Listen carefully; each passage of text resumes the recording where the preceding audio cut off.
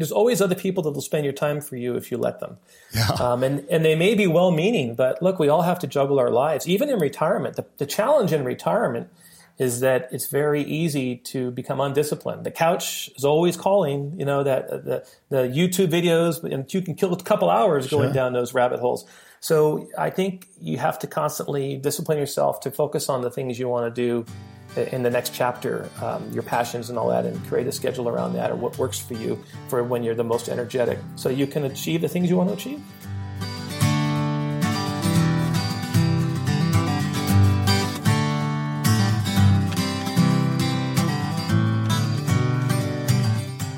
I'm Todd Harrington, and you're listening to the Gray Matters podcast.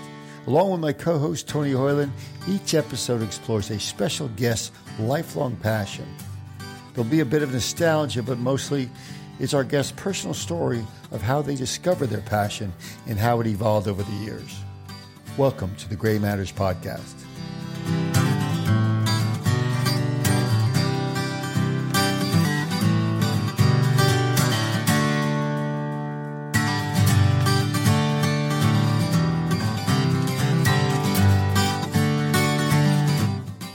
Okay, our guest today is John Weiss, a 26-year law enforcement veteran. He actually was a police chief that retired to pursue his creative life. John's written, he's an author of An Artful Life, inspirational stories and essays for the artists and everyone. Also a cartoonist, the cartoon art of John Weiss.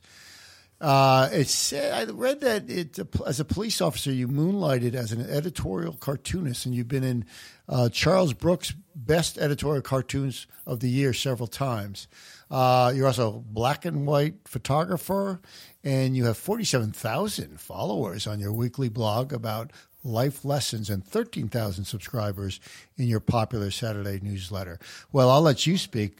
Without further ado, John Weiss. How are you, John? Wow, Todd, that was quite the introduction. You've obviously done your research. Thanks so much for having me on the Gray Matters podcast. All right. Well, before we get started, you're going to hear another voice chime in a moment, an artist in his own right, my co-host, Tony Hoyland. Hey, what's up, John? Hey, Tony. Nice to meet you. Nice to meet you. As you know, the Gray Matters is about life passion and different and people's passion, whether it's their whole life or found it later in life. But what intrigued me about your life is because, and I'm going to be blunt, like you think about a officer of the law, and you go, wow, a creative person. And not to be narrow-minded in generalization, but wow, that's quite a shift. A law enforcement veteran who went into creative life and successfully pursuing that now.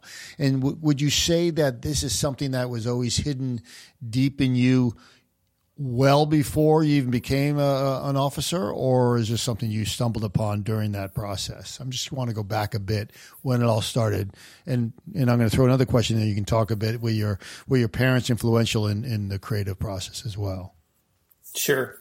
So, yeah, it goes back to childhood, really. I mean, I was enamored with artwork and drawing when I was a little boy. My father was an administrative law judge, but he was also a weekend oil painter. My mother painted a bit. So I was always around art, and that was always a big part of my life growing up. In fact, I fantasized about becoming a cartoonist or maybe a fantasy illustrator. And it was my father who gave the advice that so many young people get from parents that mean well, which was, John, have a stable career to fall back on. Ah, good for him. And so, I went off to college after high school and studied criminal justice. I think my father was steering me towards a career in the law like him. But somewhere along the way, I became interested in law enforcement, the adventure of it, how it was so different than a lot of other jobs, including being an attorney.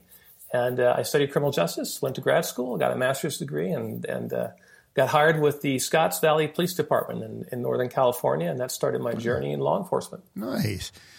Well, I mean, having a creative officer and very creative, that probably was helpful. You had different approaches to cases, I bet. I mean, unlike the average Joe, you had that kind of in your DNA, so to speak, to make your.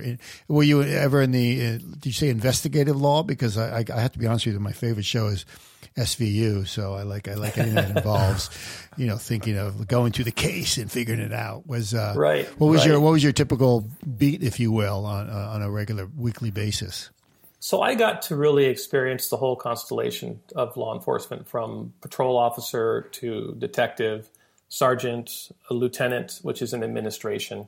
And then I skipped the captain position when I was appointed police chief. It was me and another person they were looking at, and I was chosen. But I worked for a small department. Scotts Lake Police Department is a small department. It's just a little over 20 officers. And it was in Northern California, in a town of about 12,000 people. So this wasn't a large department. And what that means is you wear many hats. In larger agencies, you can spend your whole career in investigations or in motors or any number of disciplines within the agency. But smaller departments, we're sort of a jack of all trades, which was actually great because it exposed me to everything. I got to be a detective. I got to work homicide investigations. I got to be a patrol officer and experience what it's like to be out in the field on a daily basis and working graveyard shifts. So I'm really thankful in a way that I got to experience so many different things in those 26 years. In the last 10, I had the privilege of serving as police chief, which was its own experience. You're more of a politician in a suit when you're at that level than you are a cop. And one thing, too, about police work, you mentioned earlier, I think a lot of people have the belief that police officers are maybe officious or more rigid, or they're not necessarily artistic or creative. And what I experienced in my career in Santa Cruz County, California, was all kinds of police officers that were in their off time were musicians, some were poets, some were writers. I knew a guy on a SWAT team who was an actor who acted in San Jose in plays. So it's funny how the perception people have of cops is often shaped by media, by movies and television. Totally. And it doesn't always comport with how men and women really are in law enforcement. Yeah, I mean, when I said that, I just couldn't. I had to be honest. I mean, you never think of that. Like, here come the cops. Get the car. Right, here come the cops. So it's always like Tony. Tony, you and John, where you grew up and where you were officer, it was a small department. And Tony, you grew up in a small town, right? So it was the same kind of mindset. Did you know all the officers by first name kind of thing, or no? No, I really didn't. I'm from Deming, New Mexico, John, which is like 10,000 people in kind of the middle of nowhere. You might drive by it on I-10. But no, didn't really know the police. But interesting saying how we have stereotype idea of what police might be. And I mean, it's got to be terrible right now with what the media has done to vilify the police. And, our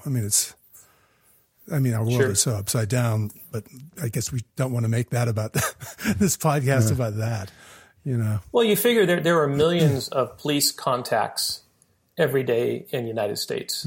Car stops, domestic violence calls, just random officers coming out to take a cold burglary report or a theft report. And the vast majority of those contacts go fine.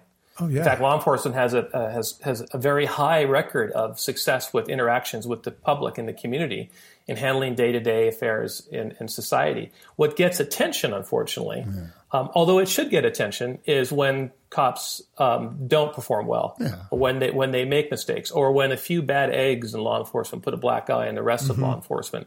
And that's unfortunate. And I don't bemoan that for happening, and I don't bemoan the media for reporting on that. The media, what's the Don Henley song, Dirty Laundry? Yep. I mean, we're always going to focus on the negative. We're not going to report on, hey, today, law enforcement responded to an accident and helped people and got them out of their cars and, people snoring on that. Put people to sleep. Yeah, but if a cop shoots somebody, or makes a mistake, that's front page.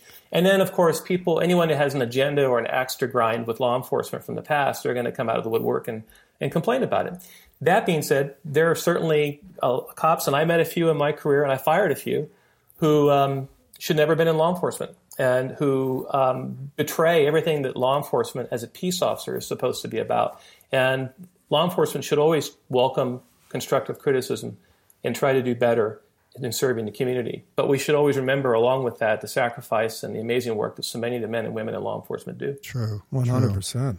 So you're working on the force. When did you start? You started doing moonlighting as a cartoonist. What stage did you start doing that? And that was that your first passion? Was the cartoons? It sounds like, yeah.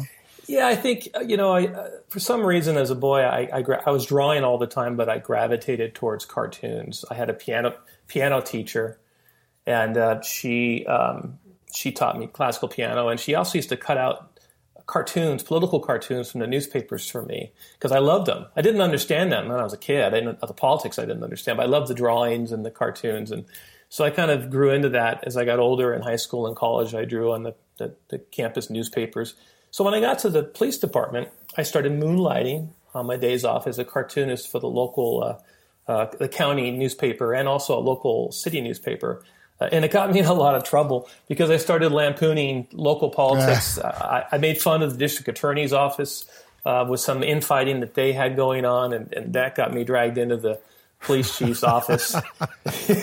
Whoops. Chief Wapple, Stephen Wapple, his son now is the current police chief where I worked, but Chief Wapple Sr., he pulled me into his office and he said, let me walk you through this, Weiss. He says, if you get involved in a critical incident or a shooting, now you got a master's degree, Weiss, figure this out. Who do you think is going to investigate that shooting? The district attorney's office? That's right, you idiot. And you're drawing cartoons about them, so it was an education, and just because I like to draw, I have free speech. I'll tell you what you can do with your free speech, exactly. Weiss. So I learned my lesson, and I started to move away from political cartooning as much as I enjoyed it. Good. And I started to get into landscape painting, and that didn't get me in any trouble. Well, the cartoon, you can also have if you get a little famous theme, a strip going like Garfield or something, you could have created your own little strip. Or you were doing a bunch of local one-offs that could ruffle some feathers. Yeah, I was doing political cartoons. Yeah. I like drawing single cartoons, and the more controversial, the better. Oh. For newspapers, that brings letters to the editor, people that love it and people that hate it. And so they like that. So it was fun, but, obviously it was problematic. People were calling the police department. They wanted to talk to the cartoonist, for the local paper. It's funny, a little tangent I thought of, speaking of irreverent and controversial, like I think I read just last week, like Mad Magazine is celebrating, I don't know how many years. I don't know about you guys. Did you grow up with that, Matt? I love Mad Magazine. Yes. Yeah, absolutely. I used to pick it up in the grocery stores when I go to town with my parents and look at the Don Martin cartoons and the Sergio Aragonés cartoons and Matt Davis. I mean, I loved it. I think it was only just a couple of years ago that Mad Magazine stopped publishing hard copy, and now they're just online. Wow. And then maybe you folded. I was all excited to do the folding in the back or something. Right. The A to B, and I thought, this is going to be so good. What is it going to be? Right. Excited. Well, so you went into landscape painting after that more? I did. Yeah. I started. I had an interest in landscape painting, oil painting, and I used to follow different artists that I admired online, and one in particular, a guy named Scott L. Christensen. He's based in Idaho. Mm-hmm. His work is just amazing. He's a well-renowned landscape painter, and he offered workshops. So I, flew to Idaho and took a beginning workshop with him, and I kind of hit it off with him. He liked the novelty that there was an actual cop in his. Sure.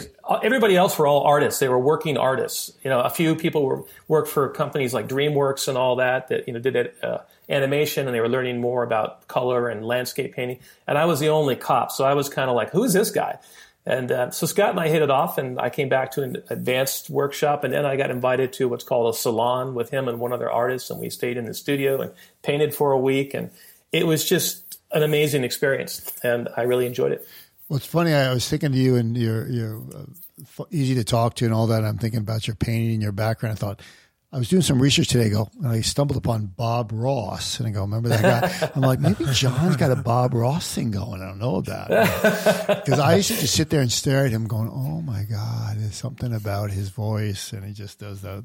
It was so mellow on a Saturday morning or something. I remember him. What? I remember Bob Ross. I really wasn't a fan so much of his artwork. It was sort of a formula style but he had this this voice, like you said, this amazing, calming, gentle voice. We're going to make happy little trees. And, you just got mesmerized watching him. And I don't know. I'm sure he was a wonderful man. Yeah. No, there's actually a great documentary on him. Sometime check it out. And so you did that, and so along the way, I mean, your parents you've made the leap. Are your parents around? Did they like the when you gave it up officially? Yeah, my mom and dad were just wonderful. They're no longer with me. I lost my mother last year at 87 years old. Wonderful, wonderful parents. But they were always supportive of my interests and efforts. My dad was a pragmatist, though. That's why he said have a stable career to fall back on. Sure. And I'm glad I listened to his advice, Todd, because, if I had tried to be an artist, one, art is a difficult field to be successful in. Sure. Most artists will tell you that. And sometimes the joy of making art can be sullied by the business end of it if you do it full time, where now you're painting to the market, and your galleries, if you're a gallery painter, are telling you which paintings sell. They want more of those. They don't want maybe your moody, darker work. They want those colorful sunsets. So I think for me, listening to my father and having a career in an education and law enforcement was wonderful because it balanced me out. But they were very supportive of my creative interests. My dad passed away in 2004. He was always supportive. My mom, all those years after my dad passed away, was my biggest champion. And she, whether it was my writing or my painting or cartooning, she always just, Johnny, keep doing it. I love it. And that's so awesome. she just was. And it's wonderful to have that, even as an adult, to have someone who's always cheering you on, as long as you don't let it go to your head, is a wonderful thing. Okay, so we always ask guests, like, when the decision to pursue it more actively like you did you have moments where you go, oh my God, what did I do? I quit the police force. What did I do? I mean, was there ever a moment where you said, this was a mistake, this is hard? No, I think for me it may be different than some stories of people who transitioned away from one career, maybe mid-career, where it's more risky. I made the choice to forego 5 more years to max out my pension in order to dive into my creative life full time. Wow! So I gave up some pension years in order to start writing, painting, drawing cartoons, doing photography just full time. I just longed to finally have the time to do it full time. Before that, I had to very carefully manage my schedule, say no to things in order to craft, like most people do, time in the mornings or evenings or weekends to pursue my creative life. So making the decision to retire a little early in 2016, I had a conversation with my wife and my son, and we agreed it was a good move, and I haven't regretted it one bit. And that was, how many years ago did you go full? So I went full at the end of 2016. I retired in January 2017. I went full time with my writing and my artwork. And then we relocated from California to Southern Nevada near Las Vegas in mid 2017. My son wanted to go to school here at UNLV, and we had friends, law enforcement friends that had retired and moved here. And and that's a whole other story for people in retirement, is considering where you want to live. Mm-hmm. But for us, we like the climate. It's a little hot in the summer, but we found a house with a pool, and there's no state income tax here, so that your pension goes a little further. And it was a good move for us, and we've enjoyed it. And then, so you mentioned writing a few times, because when we first started talking, I looked at your artwork, but I've been reading your newsletter and your blog. That seems to be a big passion. That's a weekly blog and right. Newsletter. And it's very much about life lessons, so it's very much. I'll encourage people to check it out. The Gray Matters. People will go listen, read it. Do you get in? Sure. How do you find time? I mean, that's a lot to write. And are you doing art every day? Are you taking photos every day? What's your priority as far as what you're doing more of? Yeah, that's a good question. Originally, the plan and the priority was to become a full-time painter. That's what I thought I was going to do. It's funny, isn't it, how you can sort of pivot and not realize that you're going in a different direction. But right. I think back in 2015 or 14, I started blogging on my art website at johnpweiss.com. And the platform that I have my website on, Fine Art Studio Online, they have their own newsletter, their own blog. It's called Fine Art Views. And they invited me to write for them because they liked some of the blogs I was writing back then about the creative arts. And so I started writing a weekly column for them on their blog. And that is how I first started growing sort of an audience online, if you will. And then from that, I started posting articles, cross-posting my blog posts on a website called medium.com. Right, yeah. And that's when things started taking off with my writing. I've always enjoyed writing. I did quite a bit of it in the police department for local newspapers on law enforcement-related matters and magazines. But the Medium gig kind of took off. I started coupling my cartoons with my articles and some photography. And that's really where I started growing a sizable audience. And I was writing about the creative arts and life lessons, many drawn from my law enforcement career and from reading. And I found I really enjoyed the writing. Having been a reader, I loved it. And that took off to become really more my source of retirement, gravy income, is the writing. You get paid on Medium by how many people read your articles and how popular articles are. They have a partnership program. And I just did it for fun, but it became something that has really been enjoyable. And I learned so much from readers and the comments that they share with me. It's been a great experience. I'm definitely going to check it out. Yeah, I mean, what's interesting as I read it, and this is a compliment definitely, John, is that where you have very insightful some of your thoughts, like where you had no really writing training, right? I mean, I know you went to college and all that, but this is some really good stuff I've been reading. Very insightful, very inspirational. So you stumbled upon writing a little later, and you found, wow, I'm pretty good at that. I know you said when you started a little bit, but did this something you did when you were much younger as well? I think it does trace back to when I was younger. I think I've always had this creative strain in me. I think my love of reading came later. I wish it came earlier, but when I was a boy, I was really busy drawing most of the time. Mm-hmm. But my dad sent me away to all these private schools growing up, so I got a very good education in private schools. And I enjoyed writing, particularly in the English classes, and we did a lot of creative writing in my elementary school years. Okay. And I think that started the process. And we had the guy who ran, it's defunct now, but there was a guy named Ralph Denman with Denman Day School. It was a private school in Cupertino, California. And he used to read to us in the afternoons after this one class after English. And he'd read, classics, just different books, The Call of the Wild, Jack London, things like that. And so I got this sense of what elegant writing could be. And I think as I got older and started reading a lot more, that spoke to me more and more. And now when I read different books, and I read kind of broadly on all kinds of different topics, but I love good writing. I love it when people have a beautiful turn of a phrase. I love when people write well and I can imagine things. And so with my writing on Medium and other places, it's very easy to get sucked into copywriting or writing headlines that suck people in. Sure.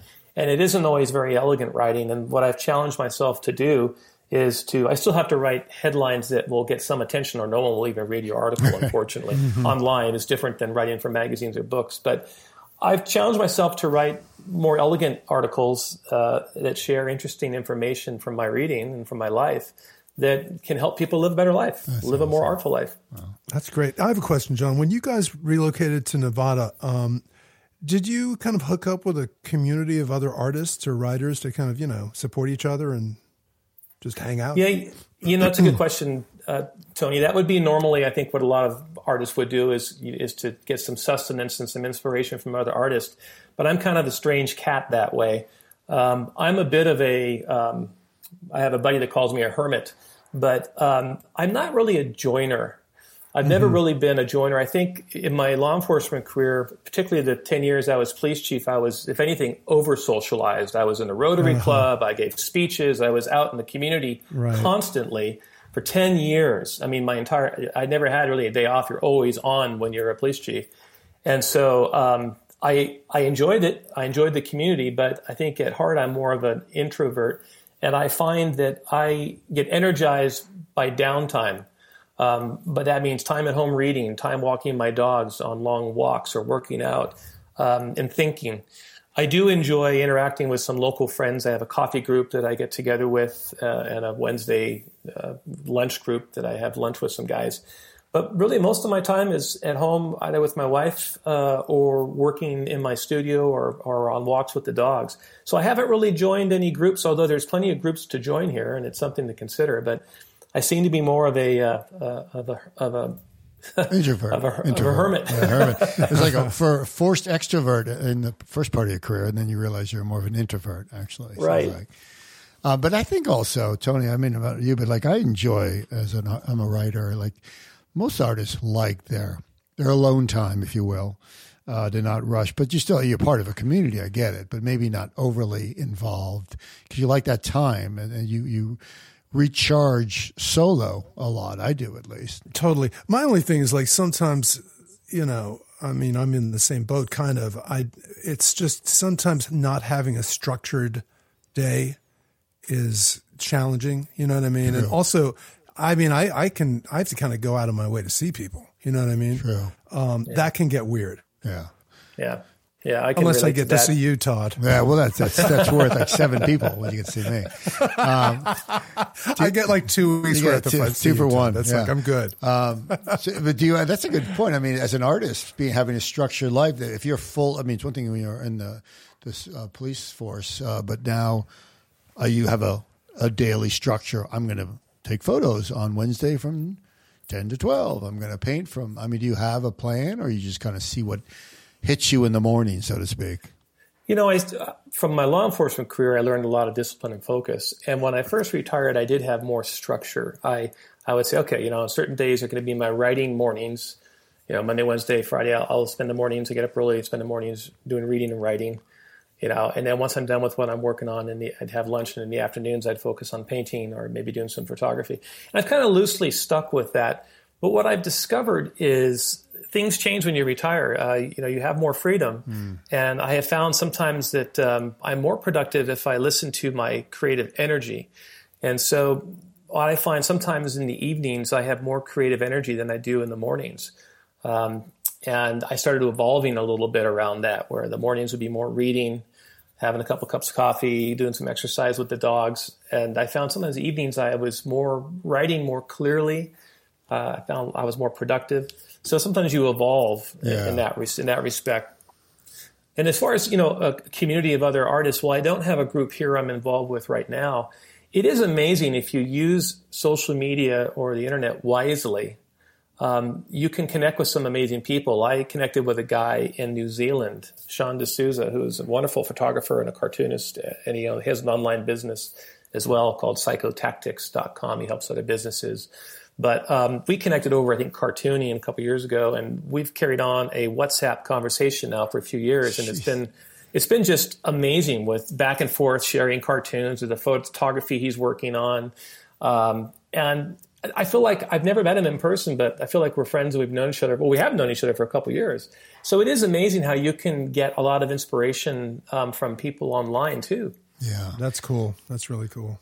I mean, I talk a bit about your photography. I love black and white, so that's pretty much what you do. And that's a more recent thing that I've gotten into, Todd. I'm not sure where it first came from, but I think there was a while back where I read some blogger who had taken all of his content. I think he did some photography too, but he took all of his content down on his social media channels. He was on Facebook, I think Instagram, a couple of different places.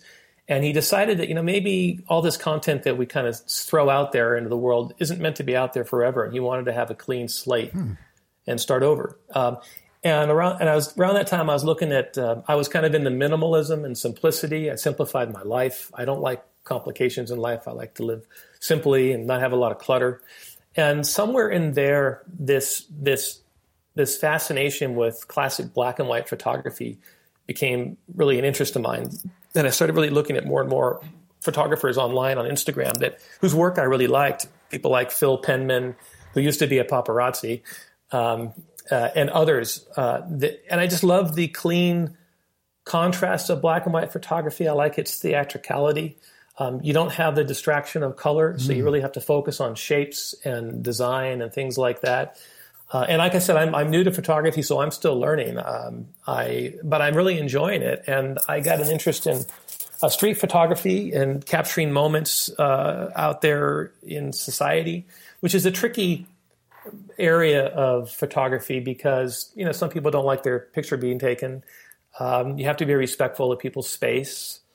And that can be tricky. But it's amazing when you capture a wonderful scene in society that's happening in real time, or someone helping someone, or a beautiful reflection of somebody walking past or maybe someone deep in thought in a restaurant. And so I've been exploring that, and I'm looking to maybe use my photography to tell more stories in my writing. If you were to pick one, from writing to painting to photography, I mean, if you were forced to, not that we'd ever do that, but which one would really, you could not live without? How's that? That's a tough one. When I was younger, it would always be the artwork, the drawing and the cartooning and whatnot. I would say now, writing has become a big part of my life. Mm-hmm. What's that Ann Dillard quote? How you spend your days is how you spend your life. And it seems like I spend a lot of time these days writing, which really kind of surprises me because for so long it was all more about a graphic expression. And I love cartooning. I did it for so many years, though, that maybe even though I still enjoy it, the luster. I seem to get a little bit more excitement now when I'm writing, and I write a piece that I'm happy with. I get more excited about writing a piece I'm happy with than I do drawing a great cartoon. Yeah. Even though I love drawing cartoons, but it's time consuming doing the cartoons and illustrating my articles with cartoons. I began to worry about a year and a half ago that maybe one of the reasons my writing was doing well on Medium was because of the novelty of the cartoons paired with it. And so I started to do some articles with just black and white photography and no cartoons to try to get away from that and see if my writing would suffer if it was. And it didn't. I found that people were enjoying the writing. They liked it when I did the cartoons and the writing, but they also just appreciate good writing. And so the writing has become something that I really enjoy because I can go anywhere with it. I can tell stories. I can try to inspire people.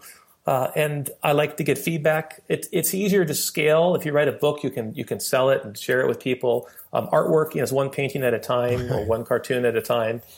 So I've just found of late the writing has been a joy, which is actually why my painting has suffered because I haven't painted as much. I used to sell paintings more, and I'm not painting as much as I was. Though I may go back to it. You can't do it all, but it's just a phase. I mean, do you think over what's different now as an artist, not just painting or writing or photography? What's different now, 10 years ago, 20 years ago? How have you evolved as an artist, you think, emotionally as well? One way I know I've evolved is, I used to do everything, like when I was cartooning, I had traditional media. I was using pen and ink, watercolor. Then once it all dried, I'd scan it to my website. It was a very slow, arduous process, particularly if I was traveling and I was blogging. And then I finally, with technology, I started drawing my cartoons and coloring them and everything digitally. Now I use an iPad Pro and an Apple Pencil, and I use an app called Procreate to do my cartoons, and it's just 100 times faster than doing it. And I used to think I'd never do digital art, and now I see how convenient it is and how fast it is, and that's one of the reasons why I think I was able to do so many cartoons with my blog posts.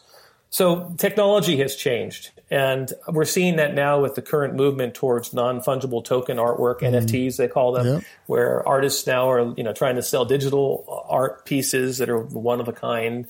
And I still prefer traditional media. I prefer old school actual paintings. I have paintings I bought from other artists. I love looking at them on my wall. As much as I use digital art to do my cartoons, I still prefer the pleasure of pen on paper, but it's just slower. And if you want to be competitive with your art nowadays, you probably have to incorporate digital too if you do an online work. Have you ever developed photos like old school?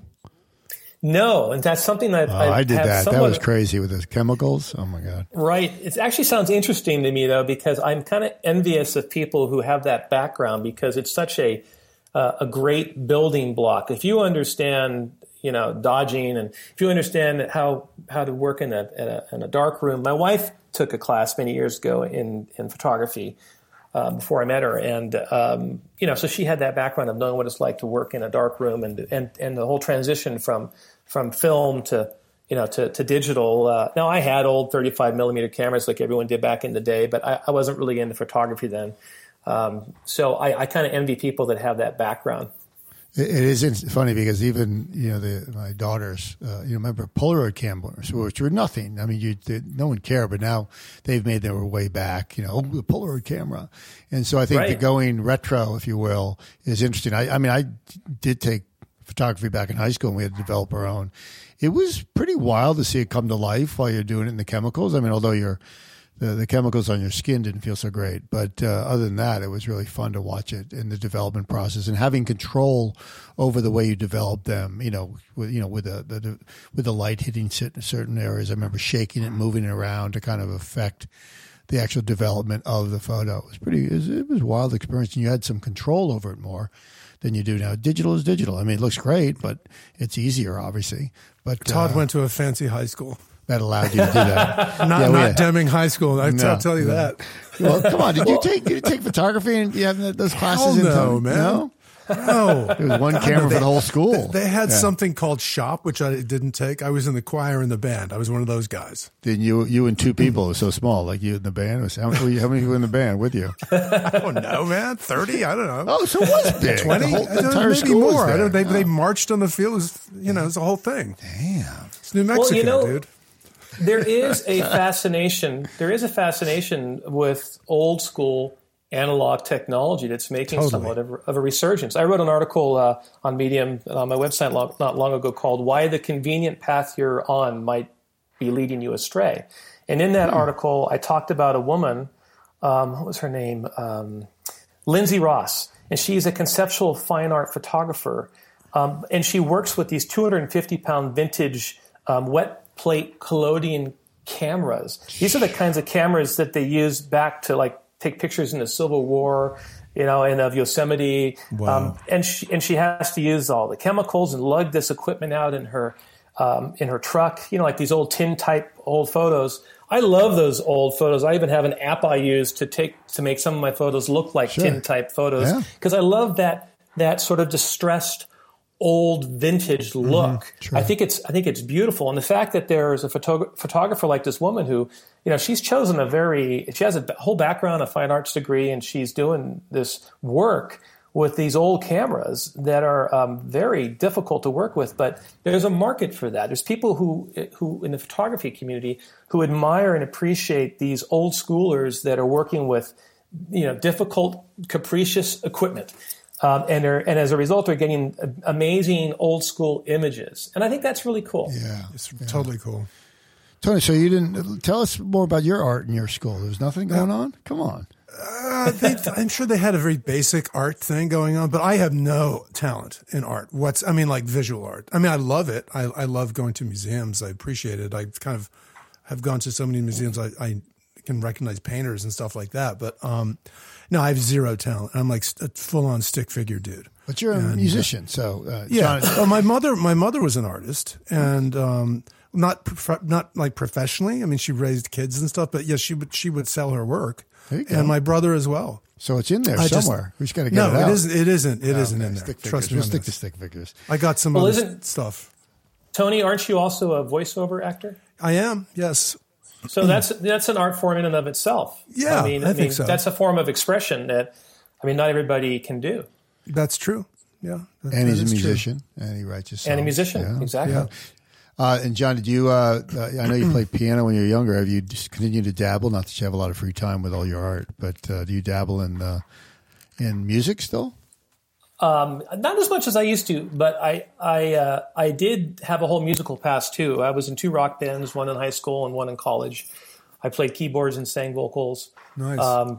And absolutely loved it. I did all the Styx songs, the Dennis DeYoung songs and all that, because I had the range for it, so they'd have me come in to do they'd make fun of me and say, John's going to come in and sing the girl parts now. Nice. I love it. But, it was so much fun. And of course I fantasized about being a rock star like every probably young person did back then. And then we had a baby grand piano back in California, our home in California. And I used to love to come home on my lunch hours, and I would play the piano and sing. And when we'd have parties, my friends would goad me into singing. I think the best story with my singing was when I was a lieutenant. I was in Carmel, California for a law enforcement management class with a bunch of other young lieutenants that had been recently promoted. And we all went to the Mission Ranch in Carmel to have a few beers after class. And they had a piano there. And I don't know if you know this, but Clint Eastwood owns the Mission Ranch, and he's frequently there. And so we went in there one night, and they don't let people sing or play the piano, but my friend somehow talked the manager into letting me get up and sing a song. So I sat down at the piano, and I played Billy Joel's Piano Man. And I didn't know it, but after everyone finished applauding, they were a kind audience, I looked in the back, and there was Clint Eastwood with another gentleman having a glass of wine, and we spoke to him afterward, and he was the nicest guy. He said, John, he said, do you feel appreciated lucky? the song, and we shook hands with him. We congratulated him on his movie, $1 Million Baby, came out that year, and so it was really a lot of fun. And he pulled out a Magnum. He's supposed to be a great. He's supposed to be a great jazz pianist, really accomplished. He is. John, how long did you take lessons for? Oh, God, for years when I was growing up. There was a woman named Irma Hinsenberg, and she was a refugee from Latvia. If she were alive today, she would be shaking her fist at Vladimir Putin because they invaded Latvia back when she was young, and she and her husband had to flee the country and come to America, and they lost everything and started over again. But she taught me piano in Los Gatos, California, where I grew up. She was a wonderful lady. And so I played for years with her. She didn't appreciate some of the rock songs I tried to slip in as much as, Claude Debussy or some of the more classic artists. But she's a wonderful lady, and people like that are part of their legacy they leave is, how they help other people and train other people. And she certainly helped me with my music. So so if this never happened, you stayed in law enforcement, could you imagine that? There's no way. This had to happen, you felt. There's something inside of you said this had to happen. I'm curious, what would happen if you stayed in law enforcement? What do you think? I think the same outcome would have eventually happened. 5 years would have gone by. I would have been retiring, probably this year. But my successor, Steve Wapple, Jr. in Scotts Valley, is the current police chief, a wonderful man. He was my lieutenant when I was a police chief there. I recruited him from Los Gatos Police to join our department. Chief Wapple had to navigate the department in Scotts Valley through terrible fires the last couple of years in Northern California that affected the county that Scotts Valley is in. He had to deal with the entire COVID nightmare in a small community with all the challenges that came with that. Social unrest. There were Black Lives Matter protests. He had to coordinate with the folks doing the protests. And so it was a very challenging time in Scotts Valley. And if I was still police chief near the end of my career, I think it would have been very stressful. And I think it would have aged me. So I feel that I skirted a bullet. Chief Wapple was younger than me. He had the energy. He was ready to dive in. And I was sort of coming to the end of my professional career in law enforcement. I was ready to dive into the next thing. Even though I was young, I was only 52 years old when I retired. But I think it was meant to be. And I'm glad that I made the change.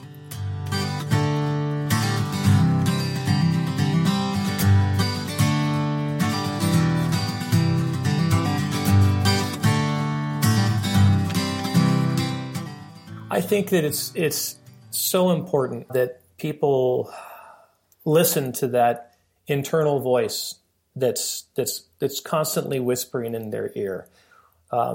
Maybe it's a voice from when they were a teenager and they wanted to play the guitar and be a musician. Or maybe someone always wanted to be a stone sculptor, but never really got a chance to dive into it. One of the blessings of retirement is the opportunity to explore some of those passions that may have laid dormant in you, or maybe they've been with you all along and you just never had the time to really dive into it. And my advice is to come up with a plan and to dive into it.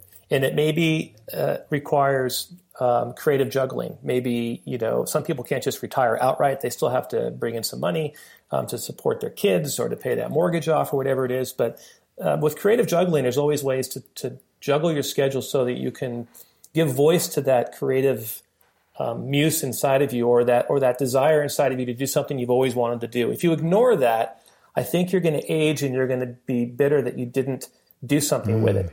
And doing something with it doesn't mean you have to become financially successful. I think that one of the big challenges is remembering. I had a friend the other day that told me when I was complaining once that I didn't do so well with some articles I thought I was going to do. And he says, John, you're retired. This is for fun. He says, take the pressure off. If you make it all about making a living, then you're going to make choices that may steer you away from your joy. So that is true. I think it's important to focus on that. I mean, David Brooks, I had a book that I read of his a while back called The Second Mountain. And he really talks about the quest for a moral life. And he talks about, we all spend our lives in our early years listening to society. And what does society tell us? That we need to be successful. It's all about achievement and affirmation. And really what it becomes about as you get older is you get to the top of that first mountain, you look around and you realize that, maybe I'm not so satisfied. Yeah, I was successful or I achieved some things, but I'm not satisfied. That's when you have to climb back down and go into the valley and find what it is that really speaks to your heart and soul. And that's when you start climbing what he calls the second mountain. Also, what is success now? I mean, define success, really. I mean, that's... what is it? Right? And I think what it should be is to become less self or egocentric and become more other-focused. I think once you start doing things for other people, inspiring other people with your creative work, but even it could be helping your family. That's why people get so much joy out of like their grandchildren and helping them or volunteering in organizations to help other people or using their artwork or their creative skills or their business skills to inspire others. I think, when people do things like that later in life, they find deep meaning and satisfaction out of that. And I think that's really what that second mountain that David Brooks talks about is all about. There was a writer, Jeff Goins. I took a workshop with him, really nice guy. And he wrote something about that. I think that's where I first heard that was nothing is wasted. Yes, I had a friend ask me, do you regret being in law enforcement for 26 years? You could have been painting and writing and really developing as an artist. And I said, no, because those years in law enforcement taught me volumes about, focus, discipline, loss, love, anger, the human condition. I learned so much from that career. And all of that informs my creative life now as a writer. Yeah. It shapes who I am today and what I want to talk about, and so nothing is wasted. You can always, even negative, terrible experiences, you can take from. With Viktor Frankl, when he wrote, that Man's Search for Meaning after surviving the Holocaust and concentration camps, he learned that terrible things can happen to you, but you have the power to decide how you want to react to them. And even in retirement, you have the power to decide how you want to manage your life and what kind of legacy you want to leave. It's interesting to hear you use the word retirement because you do not seem like a dude who's retired at all, and I mean in a good way. You know what I mean? You have meaning and purpose and to some extent ambition. It seems to be very much happening with you. Yeah, actually, Tony, I'm glad you brought that up because I actually don't like using the word retirement. I think of myself as having done a career transition. That's it. I was in law enforcement, and now I've transitioned into being a writer and an artist. Yeah. And that's really how I look at it. I look at this as my job. I focus on it that way. I have goals with my work now, what I want to achieve with my writing and all that. But I at least have the benefit and the security that I have a retirement pension, I have medical benefits, I own my home, so I don't have the stress that some writers and artists do of how to make ends meet.